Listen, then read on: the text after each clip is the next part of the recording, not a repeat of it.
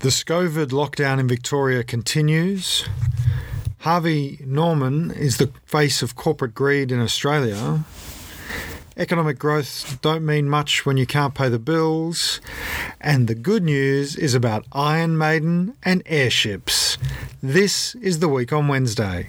Hello and welcome to The Week on Wednesday. I am Ben Davison, and joining me, as always, is the phenomenon that is Van Batum. It's the way he says phenomenon. His face gets really intense. Phenomenon. It's because I think when I was younger, I used to say that word really badly. I would say it wrong all the time. Anyway, so phenomenon, Batum. How are you? Oh, I'm pretty phenomenal. Wearing my favourite lockdown dressing gown. It's morning wear. It's afternoon wear. It's day wear. It's night wear. As you well know, it's video game playing wear. And I, during lockdown, just don't take it off.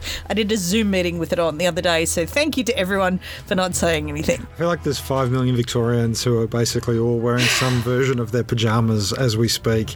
Whatever time of day, whatever day of the week it may well be now, it's irrelevant. It's just irrelevant. Thank God the show's called The Week on Wednesday, otherwise we'd have no idea. Well, look, our thoughts obviously go out to everybody who is in lockdown. We live in regional Victoria, and the good news for us today, the good news for us on a personal level, is that we will have lessened restrictions as of midnight on Thursday. For many, many Victorians, however, this COVID lockdown, as it has been dubbed, it rightly dubbed in my view, will continue now for at least another week.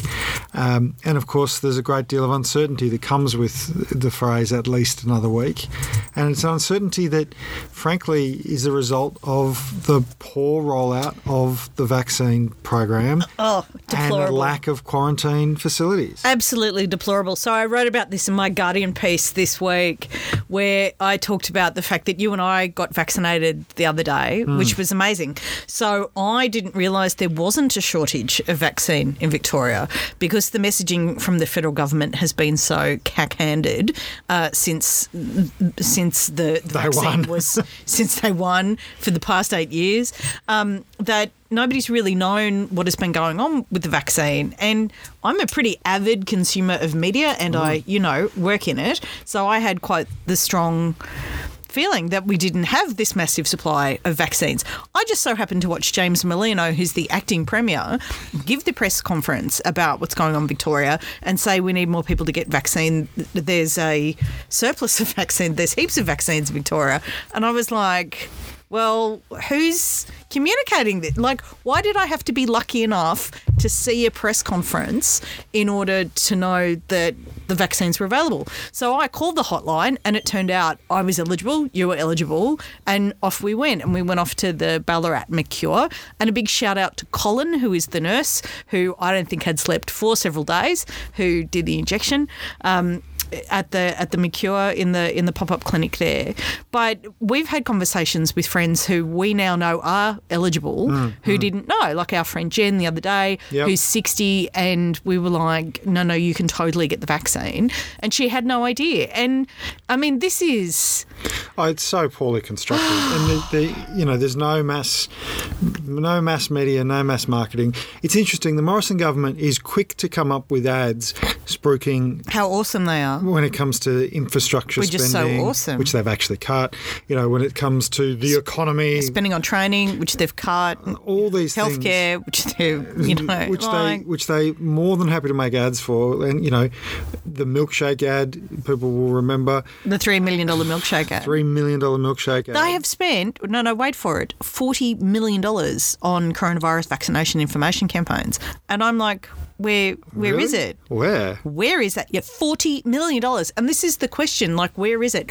Nobody knows what's going on. And there's got to be a McKinsey consultant somewhere of course. who's rubbed their hands Friend together of Angus Taylor's, I'm sure. So this is the thing. They spend all this money on consultants and get these massive multinational corporations in to do messaging, which is just embarrassing. Yeah. And millions of dollars of taxpayers' money get spent not on services to taxpayers, not on effective communication, but on something. and we're none the wiser. And this is my question. This is a public health crisis. This is the most significant public health crisis of our lifetimes. It is the first global pandemic since 1918, of this scale. And you would think that an information campaign involving mass vaccination, especially in the window when we didn't have any active cases, would involve maybe leaflets in every letterbox, door-to-door campaigns, deploying local government and heaps of staff out across the country to make social media ads to go television where ads. People are, and a coordinated, integrated information campaign so everybody knew where they stood. That's what governments used to do. We did this in this country under Howard. Remember, there was an anti-drug campaign, and every household in Australia got a leaflet about sitting down with your kids and talking to them about drugs. And we could mobilise on that level for something as nonsense as effectively a scare campaign around drug use, but we can't do that with an invisible killer virus that's killed millions of people across the world. Well, I mean, it's so ridiculous now that Channel 9 has started running its own ads around getting vaccinated. Oh, that notorious socialist corporation, Channel 9. Which is run by Peter Costello. Peter Costello, the man who didn't have the bottle to become Prime Minister, is doing a better job. If you don't give it to me, I don't want it. Yeah, of being Prime Minister than Scott Morrison. The Prime Minister of Channel 9. And look, there are issues with that ad. And before you inundate our social media, I'm aware of the criticisms of the ad being overly white and essentially, really pitched at the viewers of Channel 9 who are probably and predominantly overly white themselves. But at kind least of a white station, Channel. Yeah, it's weird when you look at they're using their own stars, and when you look at it, it's a pretty monochromatic palette. But at least they're giving something a go. At least they're trying to communicate with a group of people who watch their TV station. I'm not saying let's give money to Channel 9 to put government ads on, but the reality is millions of people in Australia every day watch television. They also watch catch-up television. They also go on social media. There are lots of ways to advertise. They also go to the letterbox, especially if you're in lockdown and it's the only place you really can go. Yeah. And this is what I just find absolutely extraordinary. I wrote a lot of articles in The Guardian when coronavirus started about the opportunity that Australia and Western countries that had gone down the neoliberal path had to regain some ground. And that Liberal and Conservative governments, seeing that social infrastructure was a bit of a disaster, that their ideology had led us down a dark path, had an opportunity of an emergency to do some progressive things that actually were in their economic interest in the long run. Pump JobKeeper into the economy, make sure that there was, money circulating through businesses. And as it turns out, JobKeeper has been extremely good for business, as you will explain in a moment. But there are infrastructure questions about how society is organised that need to be answered better. And Morrison just hasn't wanted to do it. He hasn't wanted to mobilise the power of federal government in order to keep Australians safe. He hasn't wanted to use a vaccine rollout to actually, enfranchise local government, state government, coordinated national activity. That's the kind of nation-building stuff that becomes the legacy of prime ministers. Well, it's interesting that you touch on that, because today we're seeing what's coming out from the rollout of the vaccine into aged care and the rollout of the vaccine into supported disability accommodation, is that they have engaged contractors, and in many cases the contractors have not even begun work. So the dog is trying to crawl out. It is kind of amazing. The dog is trying to open the garage door. Okay, so now the dog is out the door. We can go back to the point I was trying to make, which is that the government, the federal government, has relied on a privatised model to try and roll out the vaccine, which has resulted in large numbers of people in aged care homes not getting vaccinated. Privatised aged care homes. So there's been all sorts of problems with this, right? Like there's been confusion about the numbers of homes that have actually been visited by a vaccination team. This is the kind of language that Greg Hunt uses now, right? Because it's not about actually vaccinating people. The metrics that are used with the contractors are how many homes they actually go to visit, because some people will reject the vaccine, right? Less than 1/3 of aged care workers have been actually vaccinated, although now the department's saying they can't actually verify the numbers of aged care workers. So I don't know if any of you caught some of the questions from Murray Watt and Katie Gallagher, who are the Labor senators at Senate Estimates this week, where they had Colbeck, who's the Minister for Aged Care, on the spot. And they were like, so how many people have been vaccinated? And he was like, I can't give you that information. And they're like, you're the minister. Like, are vaccinations continuing? And he went, well, it's not a yes or no question. It's like, it's pretty much the definition of a yes or no question, Richard. And Katie Gallagher was tweeting, like, how does this guy still have a job? Like, how is this? If you were in the lowest management capacity and you screwed something up, you couldn't answer a yes or no question, you would be fired. But it's across the board in this government. I mean, we've talked about it before, right? And what we're seeing is the kind of responses that they give as well. So Colbeck has now referred to the workers in the sector as dregs. Oh, you just what? Yeah, just give the dregs. Just give the dregs of what's left. He what? Yeah. So this has come out. When did he do this? This has come out today. That the reference is, well, what about the staff, right? The question became, so we're going there to visit and give the vaccine to residents who want it. So not every resident will have a vaccine. What about the staff? I'll give them the dregs. You know, if there are residents of aged care and disability homes who don't want the vaccine, that's actually a disinformation problem, because those vaccines are safe. There is more scientific evidence coming out every day about just how safe those vaccines are. Like, this was in my article when we talked about AstraZeneca, and we knew people who were like, oh, I don't know if I want to take the AstraZeneca. Oh, there's a risk of blood clots. Let's put this into perspective, people. The science on the number of blood clots with the AstraZeneca vaccine is 6 in a million. That's not 6 deaths. That's 6 incidents of blood clots. And when you go for your vaccine, they actually have you sit in a room. So you get your shot and then you go and you sit and they give you a lollipop. It's very cute. I hope they're universal lollipops. Not that I would count on that from Scott Morrison. But so you're under observation. You're given like a list of care instructions and all these things. And they've really got that, the health professionals have got that process under control. So if you're exposed to coronavirus, you have a 20,000 in a million chance of dying from it. So statistically, you are much, much, much, much, much, much, much, much, much less safe getting coronavirus than you are getting the AstraZeneca vaccine. And if people are refusing that vaccine, that's based on disinformation. And we know that disinformation is spreading on the internet. We know all these right-wing whack jobs are writing these crazy, anti-vaccination screeds. We know a lot of it is supported by the Russians, which sounds crazy. Yes, it does sound crazy, but there's demonstrated evidence that this is going on. Well, it doesn't sound that crazy, because the reality is that there is misinformation. There is misinformation coming from the Commonwealth Government. Dan Tehan went on Insiders and told people that if they were in lockdown, they should go to Centrelink and get financial support. That is misinformation, right? That is a government.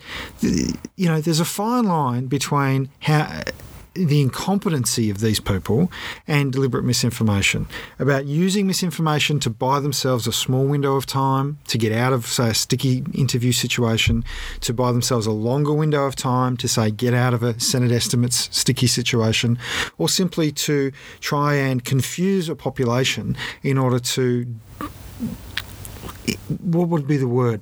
To victim blame. Yeah. To victim blame. So we, Australians, are victims, actual victims. In Victoria at the moment, every single person in this state is a victim of the federal government's mismanagement of the vaccination program. We are in lockdown because we do not have the rates of vaccination we should. In the United States of America, the home of the privatised healthcare disaster, more than 50% of the adult population is already vaccinated. There are 10 states where more than 70% of the adult population is vaccinated, and they're extending vaccinations to children. And in America, this is happening there.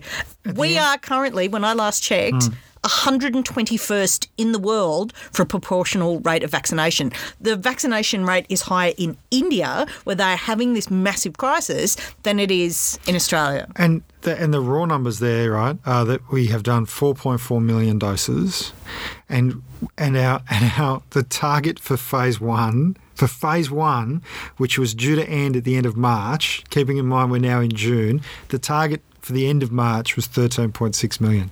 We're 9 million doses short of a target that we've missed in March. Like, we're just so not even... And for now, Morrison to come out and be like, oh, it's not a race, and the medical advice says it wasn't a race. It's like, mate, that wasn't medical advice. That was something your medical advisor was trying to say to you in a private meeting to calm things down when clearly somebody was going off tap, right?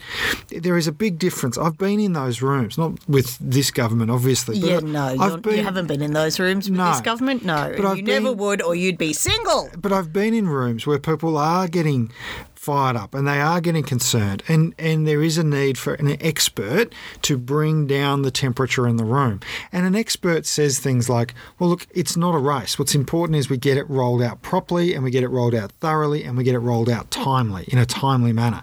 That's the full thing there. For Morrison to take away from that, oh, it's not a race, and to then use that as his excuse. I don't hold the dose, mate. Oh, it's unbelievably poor. It's unbelievably poor. And, we need to just get to a point, the ANMF, who are one of Australia's great unions, these are the nurses and midwives who are in aged care, disability care, hospitals, in all sorts of settings, who are dealing with this really at the front line, have just, and fair enough too, come out and said they've given up on the Commonwealth. They've given up on the Commonwealth. Oh, well, that's great. So how many members of the ANMF? About 250,000? Yeah, more than that now. More than 250,000 workers in that sector have said we've given up on the Commonwealth government. Well, that's great. Big tick, Scott. Well, you can't blame them. You cannot blame them. But haven't we all given up? And this is what's so dangerous. Like, this is what sows distrust in governments and democracy. You can see this nonsense in America. 4 years of total dysfunction in government under Trump has created this expectation that government is not there to help you, that they can't do these things. And so now you have Biden, who's running these massive programs, desperately trying to drag America kicking and screaming into the 21st century.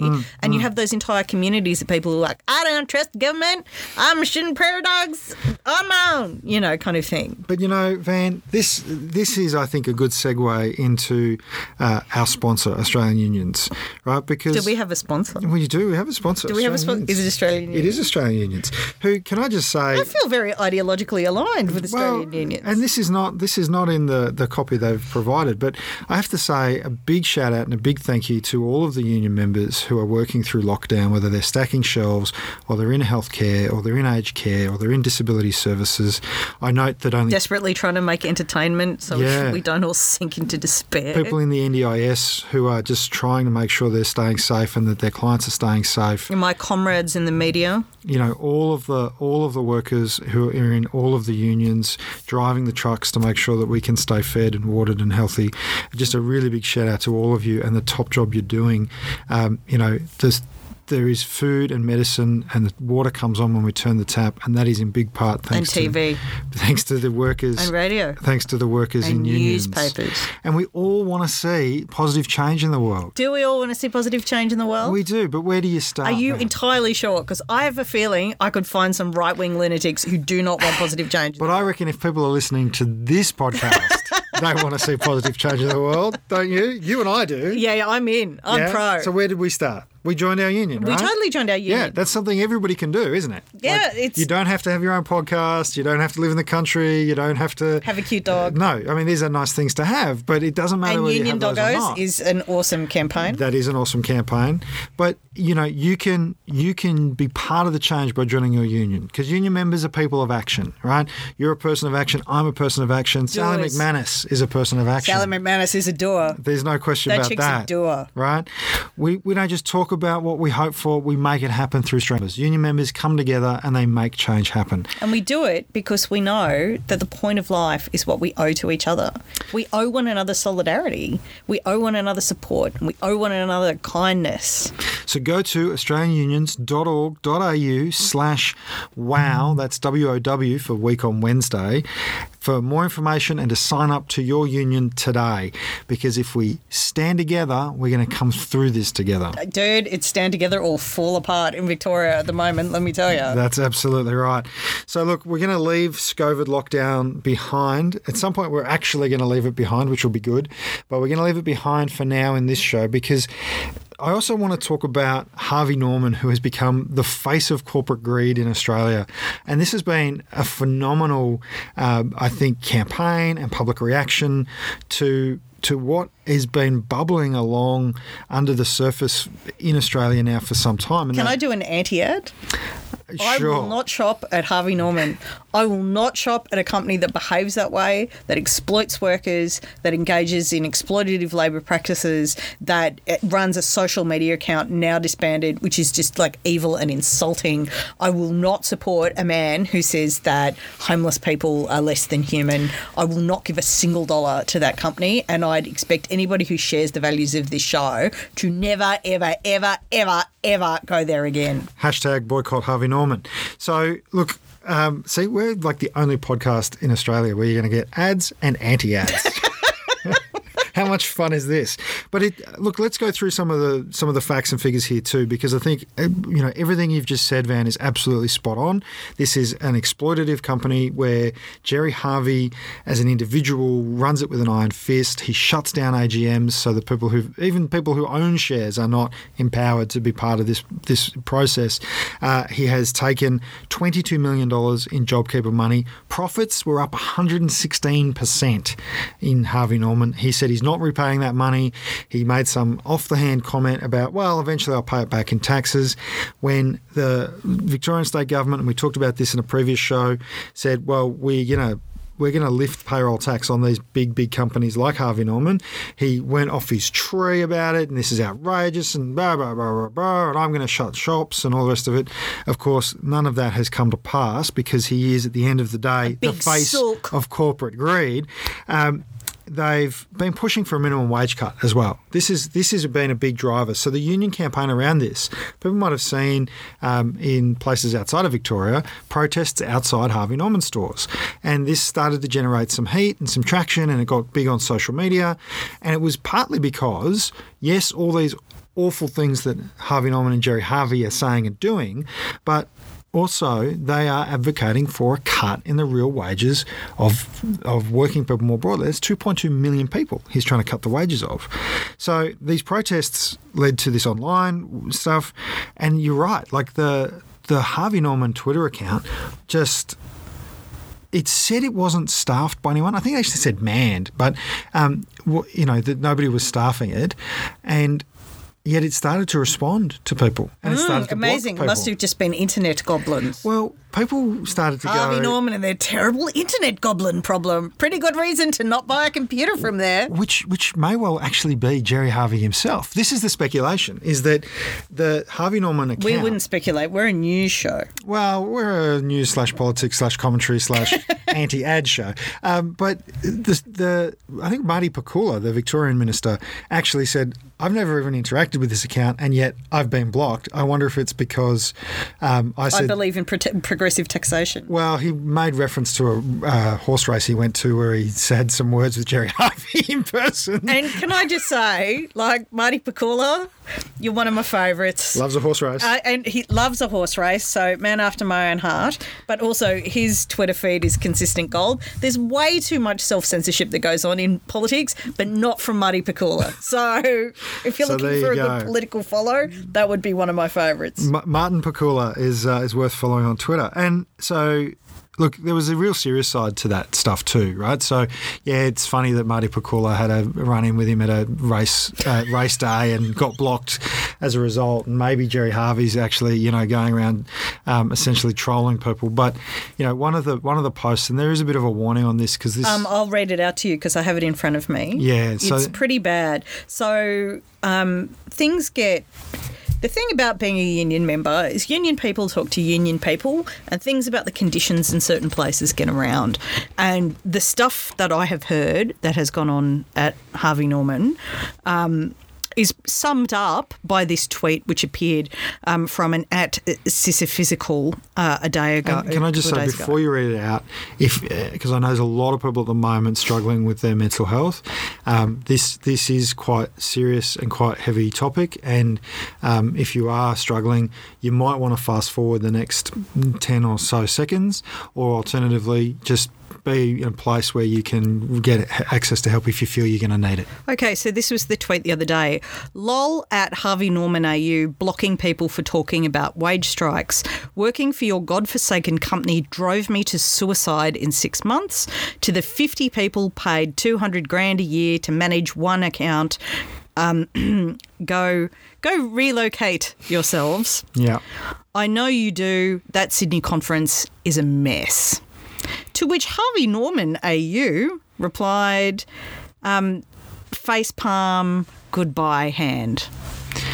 You know, that kind of social media... Former worker reaction. Talking about being driven to suicide, getting emojis as a response. Oh, and quite dismissive emojis.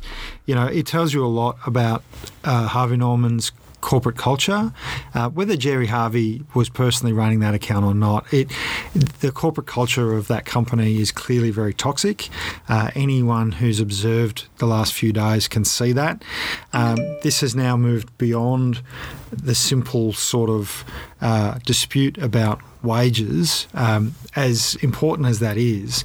In my view, this has moved to a point where you've got to consider Harvey Norman as potentially a dangerous influence on Australian culture. That such a major corporation would behave in that way, has made no apologies for it. No apologies. No, the account is shut down but after blocking.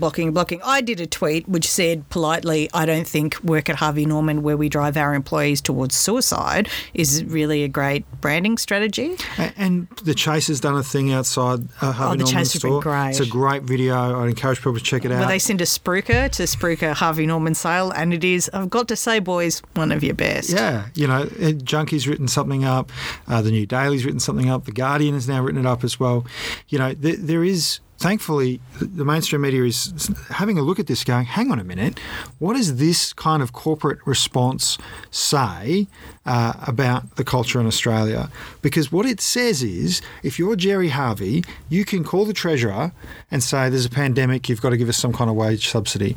You can sponsor a multi-million-dollar horse race, and you can invite whoever you like, and you can have a big song and dance about that. You can take huge amounts of money out of the company as dividends and executive payments. You can pay your workers the bare minimum and get away with that for years on years, and advocate against them getting a pay rise, right? That's sort of been a corporate okay thing to do in this country for a long time now, and it's now leading into it's okay to bully employees into suicidal thoughts. To the point of suicidal tendency. That is not okay. It's never okay, and we should be standing up against it. I think it's time for us all to listen to the 2008 quote from Gerry Harvey that was reported in the Sydney Morning Herald, hardly a fringe outlet. And this is Gerry Harvey on homeless people. You could go out and give $1 million to a charity tomorrow to help the homeless. You could argue that it is just wasted. They're not putting anything back into the community. It might be a callous way of putting it, but what are they doing? You are helping a whole heap of no-hopers to survive for no good reason. They are just a drag on the whole community. And I'm just like, actually, they're human beings. And where I come from, all human life is very precious. It's why we invented things like the hospital. Yeah. So, yeah, actually, Gerry, you are a terrible person. A terrible person. And the fact that your words carry weight just because you have used wage exploitation models to make yourself very, very rich is not okay. And part of the reason why I'm not a fan of the capitalist system, Ben, not a huge fan, don't think it's all right. And I think this goes beyond Jerry Harvey. Jerry Harvey is the current face of corporate greed in this country. But is he the face of corporate greed? Because I think you've said that a couple of times. But he is, in my view, he is one of the people dragging down our whole community. And there are other people out there as well. And anybody who's followed my Twitter feed lately will see some of the stuff I've been putting out around Justin Hems, who's the CEO of Merivale. Oh, Ben loves Justin Hems. Loves him. I'm only going to touch on this very briefly. There's lots of stuff out there. You can find it. This is the guy who has been found to have conducted wage theft of $146 million. The federal court says, yes, that's occurred. He says he shouldn't have to repay it, and his reason is because he intends to use that money to expand and build his business, and which, of course, he has now gone out and spent another $200 million buying more businesses. What kind of businesses are these? These are pubs. These are pubs and hotels and restaurants. Justin Hems was at budget night and photographed with Michaelia Cash, the Industrial Relations Minister. And the Attorney General. She's also the Attorney General. The woman who withdrew Commonwealth wage theft laws on budget night was photographed on the steps in Parliament House with a man who has been found to have stolen, withheld, underpaid, whatever word you want to use. Stolen. $146 million in workers' wages, and has now gone out and spent that money plus a bit more buying other people's pubs, where he will now have access to more workers whose wages he can use to fund more purchases for him and his empire. Yeah. Like, this is cancerous. It is cancerous. It's the yes, growth for the sake of growth is the ideology of the cancer cell. That's an Edward Abbey quote. And it is frankly so detrimental. In a good society, in a moral society, in a society that valued people and our commonwealth, business leaders who acted like that would be in prison. They wouldn't be in Parliament House. They wouldn't be held up as icons of the hospitality industry or the retail trade. They wouldn't have access to the Treasurer's phone number. And if you were a member of government and you were actively spending time with these people in a government capacity, you should be run out of town on a rail. And in places like Iceland, Finland, Norway, they are Sweden, run out of town. Germany, France, they are run out of town because it leads to a corruption of society. And I want to talk about that issue you just raised around growth. Can I just say, Ben, that was the most restrained you've ever been on the subject of Justin Hems, and I'm very proud of you for getting through it without... Well, I don't want to focus on him too much because he's not the focus of today's episode. But we take these things very seriously in our household. We do. And you know what, Van? As all the neighbours know. So... I want to say that we can do more together. We can actually create positive change. Are you suggesting we all join a union? I'm going to say to you that we should all join a union, because whether you want that positive change in the workplace and fighting against wage theft, you only need to look at the great work of unions like the United Workers Union, Hospo Voice, who've been in that space, the AWU, the CFMEU, I'm manufacturing really impressed division. with Hospo Voice because they sort of came out of the blue, just this wonderful uprising of hospitality workers who were like, actually, no, we're not putting up with this anymore. And they've been so active, and it's been so great to see young people, overwhelmingly young people, and so many young women as well who get terribly exploited in hospitality. And it's close to my heart because obviously I was one of those young women who faced exploitation in hospitality for many years, and in all ways. I mean, it's not just about your work conditions, it's about sexual harassment at work and the rest of it.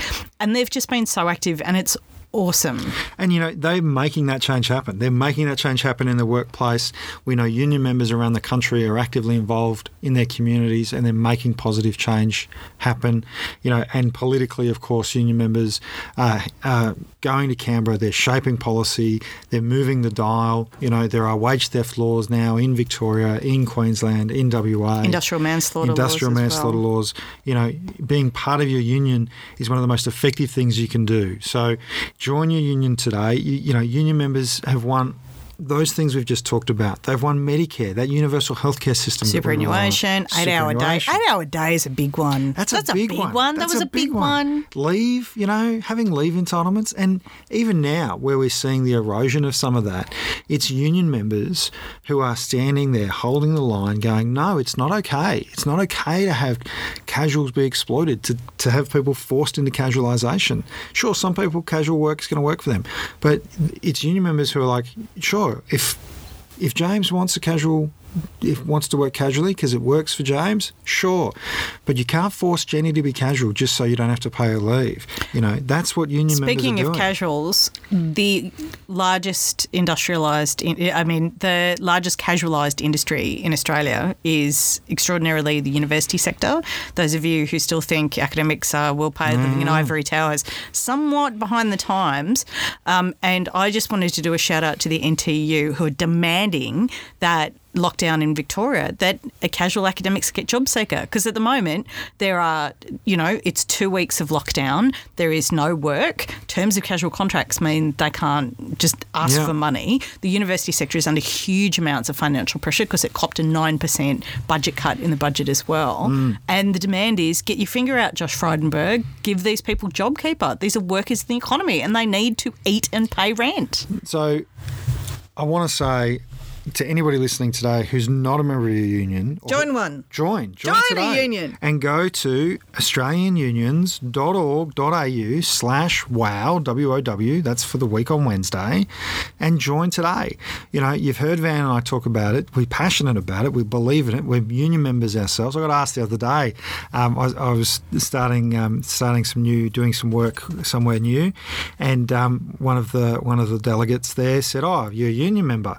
I said, "Yeah, absolutely, I'm a union member." They said, "Oh, good." I said, "Oh, I've got my card here somewhere." They said, "Oh, that's all right." I said, No, proud of it. Here it is, They went, "That's an old one." I said, "Yeah, they stopped sending them out." But the point is I've still got the card. So join your union, australianunions.org.au/wow, join today. Look, I want to go back to that issue you raised about economic growth, right? Because economic growth figures have come out today, and like you said, growth for growth's sake. This is a seamless program. Seamless. Media professionals. We do it in our shed, and that's why you love it. Come on.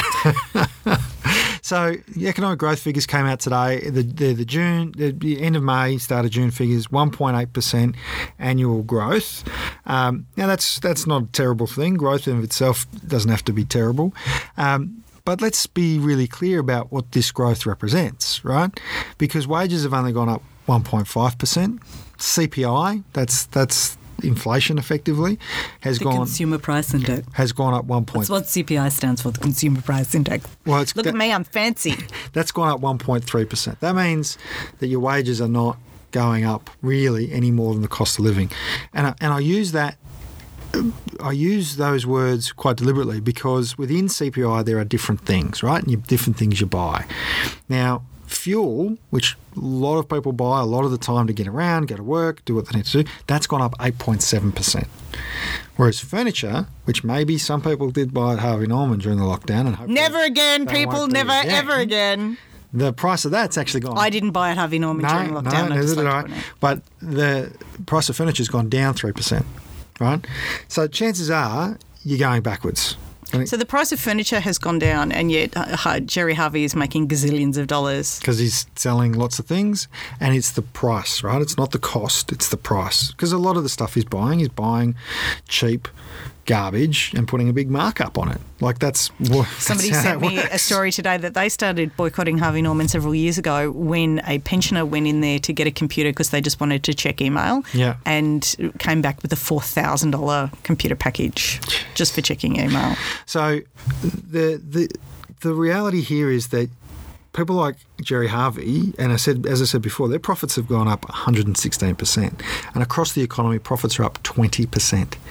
We've all suffered through a pandemic. We're still in a pandemic. Victoria's still in a lockdown. Especially if you're a casual academic. Yeah, if you're a casual anything, right? If you're a casual anything, you're suffering. If you're a small business owner, and I've had conversations with some of the small business owners in our town who are going, there is no JobKeeper this time. People are not spending. shops that haven't closed a day in 40 years closed over the weekend. Yeah. Right? This is where we're at now because there are big... Our bakery closed. Because there are... Our bakery. And look, that means, sure, maybe we don't get a pie and a cake, and maybe that's a good thing for our waistline. But it's not a good thing. It's not a good thing for the bakery workers. For the 3 middle-aged women who work there, who are there as casuals, even though they're there minimum 5 days a week each, right, who didn't get paid that day. And that's what this really means. So profits are up across the economy 20%. Economic growth is up 1.8%. Morrison and Frydenberg are out there today blowing their own horn, talking about, we're the only developed economy that's, got the economic growth. Well, where's the next round of JobKeeper, boys? Where's the support for those casual workers? Because there are hundreds of thousands of them. Because in Australia, we have one of the most casualised workforces in the OECD. And to put that in perspective, and I'm sure I've mentioned this on the program before, the rate of casualisation of the Australian workforce is 40%. In Germany, when it started to hit 20%, it was a national economic crisis, and they were having tripart meetings between government, unions and business to try and solve the problem of mass casualisation. We have a government that is encouraging it, that is outsourcing, that is using labour hire, that if you look at the way they have approached the NDIS, it is a schmozzle of outsourcing, of mass casualisation, of sham contracting, using a gig economy platform to try and fill gaps in the aged care workforce during a pandemic was a disaster. And anybody who looks up the way they used, the Morrison government used a platform provider in the first round of lockdowns when all of the problems were happening in aged care in New South Wales, and you follow that from start to finish. I'm not going to go into it here because it's quite a long story, but if you follow that... What happens in the end? What happens in the end is, turns out the people sourced through the platform provider didn't know how to use personal protective equipment. They weren't properly trained. And the platform provider turned around to the government and said, we're a platform provider. The clients, the aged care homes didn't want those staff. They should have picked somebody else. This was supposed to be a surge workforce. This was supposed to be highly trained professionals coming in, helping get through a crisis. That capacity in the economy is eroded and eroded and eroded by mass casualisation, by insecure work, by diminishing and devaluing people of expertise, people who have skills, by saying that somehow or another care workers are low skilled or no skilled or dregs. And it is an outrage. What is the flip side? Just like to say, we don't think you're dregs. No. We think you're heroes, champions. We know a lot of people who work in those sectors, and we know the work is exhausting physically and emotionally, and we have nothing but respect and admiration for the fact that you do a job that you are not paid what you should be paid Absolutely. for, and you do it because you genuinely are committed to the care of other people in the community. You're champs, and we will always back you for better paying conditions. When Van and I say the heroes of the pandemic, we actually mean it, and we support the 3.5% increase in the minimum wage. And we do that because we know that people on the minimum wage are working bloody hard and need that increase, and that it's good not just for them and their families and their communities, but for the whole of Australia. Like the small businesses who rely on having customers. Absolutely right. There's one other thing I want to mention about this economic news, because it's starting to filter through a little bit, and I think some of our listeners have raised it a number of times as well, and that is the economic consequence of all of these things on an individual or on a family who want to buy a house, right? The great Australian thing is you buy your home, you live in your home that you've bought yourself. Well, there's some really great stuff out there at the moment that talks about how, yes, property prices going up is a barrier potentially for some first home buyers, but actually the biggest problem around owning your own home is going to be the lack of wage rises.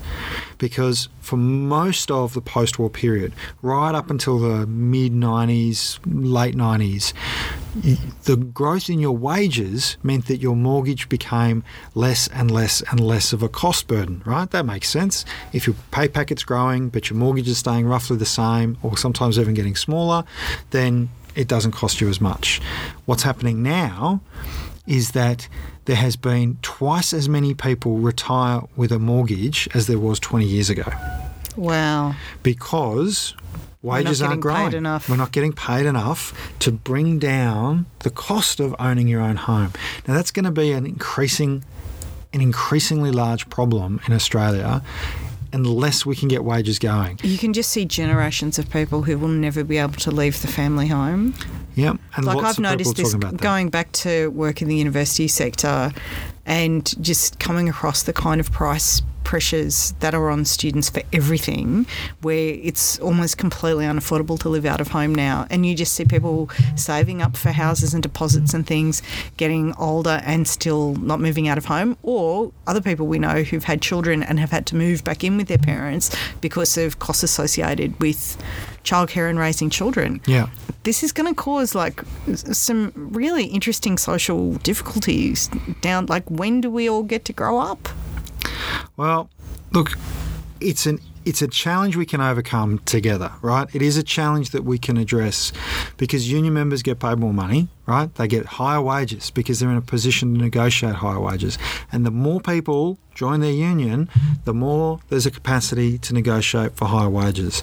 And this isn't actually part of the paid ad. This is just the economic theory that we need to implement. Yeah, here. we know that. And we know that union members get paid more money. Yeah, we do. Like that is the research shows that, and it shows that in Australia, it shows that in the US, it shows that in the UK. And by the way, the reaction to that is not to hate union members because they earn more money than you. It's to join them. Yeah. Like it could happen to you. And that's part of the reason you're starting to see Joe Biden in the US drive for higher rates of union membership, because higher rates of union membership. Because he's an old-fashioned social democrat and he gets it. Yeah, they drive. I'm so into it's Biden. It's a grassroots economic strategy, right? It's grassroots economics where you're lifting the wages of people instead of trying to magically have money trickle down from billionaire yachts that are flying through the sky. Well, we'll come to the good news in a minute, but that's not a real thing. But it's also in the United States, as everywhere, but very obviously in the United States, there's an economic relationship with other systems of oppression and social exclusion. Like the overwhelming majority of people who are on minimum wage in the United States are people of colour. Yeah, absolutely. And casualised industries, exploitative industries. If you want race justice, you have to fight for wage justice. Absolutely. Because marginalised communities get exploited in the workplace and get exploited economically. That's how marginalisation works. When we talk about an intersectional understanding, people have to get their heads around the fact that intersection is with the economy, it's with the workplace, and it's with class. And when class and race become the same thing, the economic model that you are replicating is genuinely terrifying.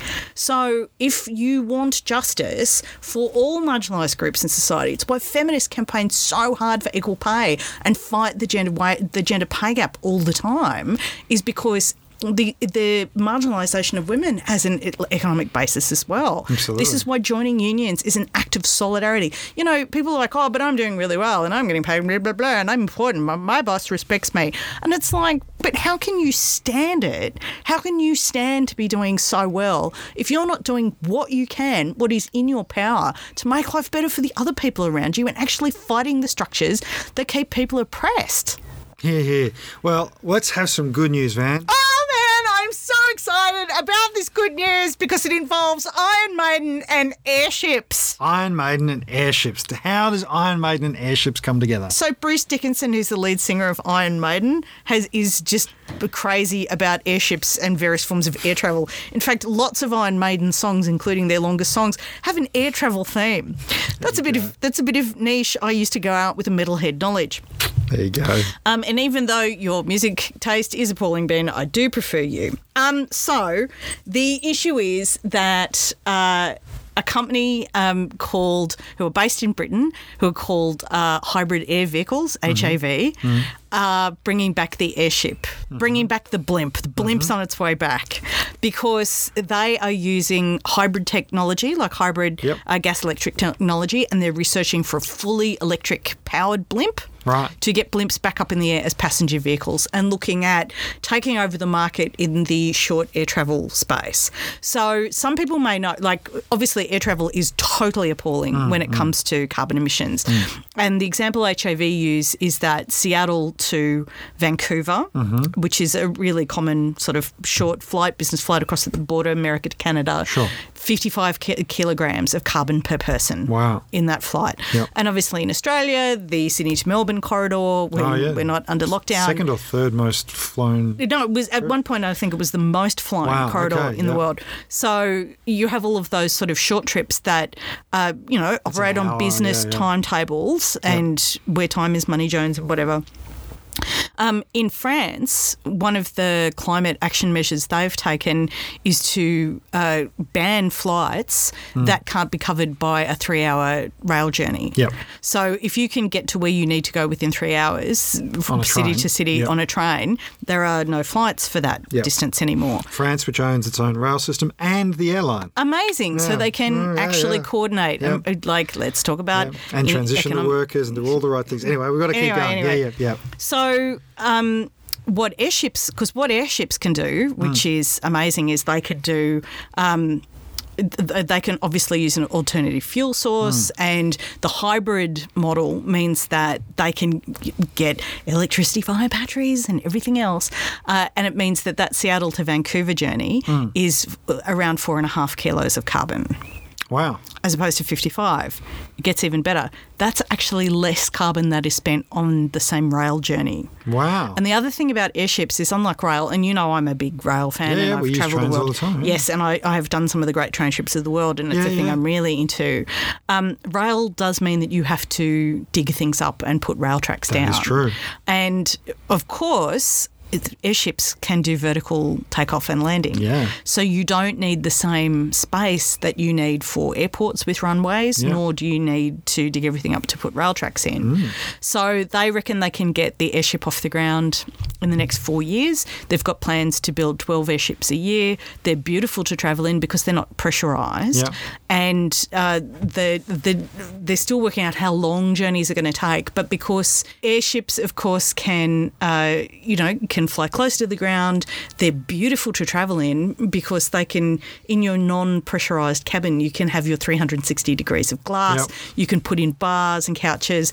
The company HAV are working on a price model which will make it the equivalent of travelling by train or travelling by air anyway. Yep. And yes, they got this massive injection of funding from Bruce Dickinson from Iron Maiden. And I just want to give you the quote from Bruce about why he chose to invest in this, because I just thought... Tell us, fam, why has the lead singer of Iron Maiden invested in airships? He's written, "I'm not expecting to get my money back anytime soon. I just want to be part of it," Bruce told The New Yorker. "Being a rock person, I could put it up my nose or buy 1 million Rolls Royces and drive them into swimming pools, or I could do something useful. There are very few times in your life when you're going to be part of something big." There you go. I'm so into it. I'm just so into it. I'm literally so into it. And it's the Iron Maiden element in it as well. I'm just like, Iron Maiden brings back the airship. What a legacy. That's what you do with your money, Jerry Harvey. That's what you should be doing. All right, folks, that is the week on Wednesday, and what a big, big week it's been. We've had all sorts of lockdowns, economic news from up on high from Iron Maiden. Of course, Germanicus coming in and out of the shed. And once again, we want to thank our sponsors, Australian unions. You know, we can do more together. So don't forget to join australianunions.org.au/wow. Week on Wednesday. And a big shout out to all of our fellow Victorians who are in lockdown again. And we know it's hard because we're here too. And we know, like, the psychological pressure is really difficult. People wrangling jobs and kids and homeschooling and the rest of it and the disruption. And also the reminder that we're not out of coronavirus yet. No, still a pandemic. Do try the hotline, do persist, do use the website. Get the vaccine as soon as you can and just get that peace of mind and look after one another. And when you're telling people to go get their vaccine, remind them that the week on Wednesday will probably get them from the start of the door all the way through to the time they need their shot. So share. With a lollipop share, on the way. Share. Oh, yeah, share the program. You should definitely share the program. Ben, do you think these people should share the program? I think they should share the program. They're good people and they should share the program. And don't forget to join us for the Weekend Wrap every Sunday afternoon as Ben well. does the news that you need to know for Monday morning in 15 minutes and usually or reports less. From the garden. Yeah, that's right. All right. Love you, Vanny. I love you too. Bye. Bye.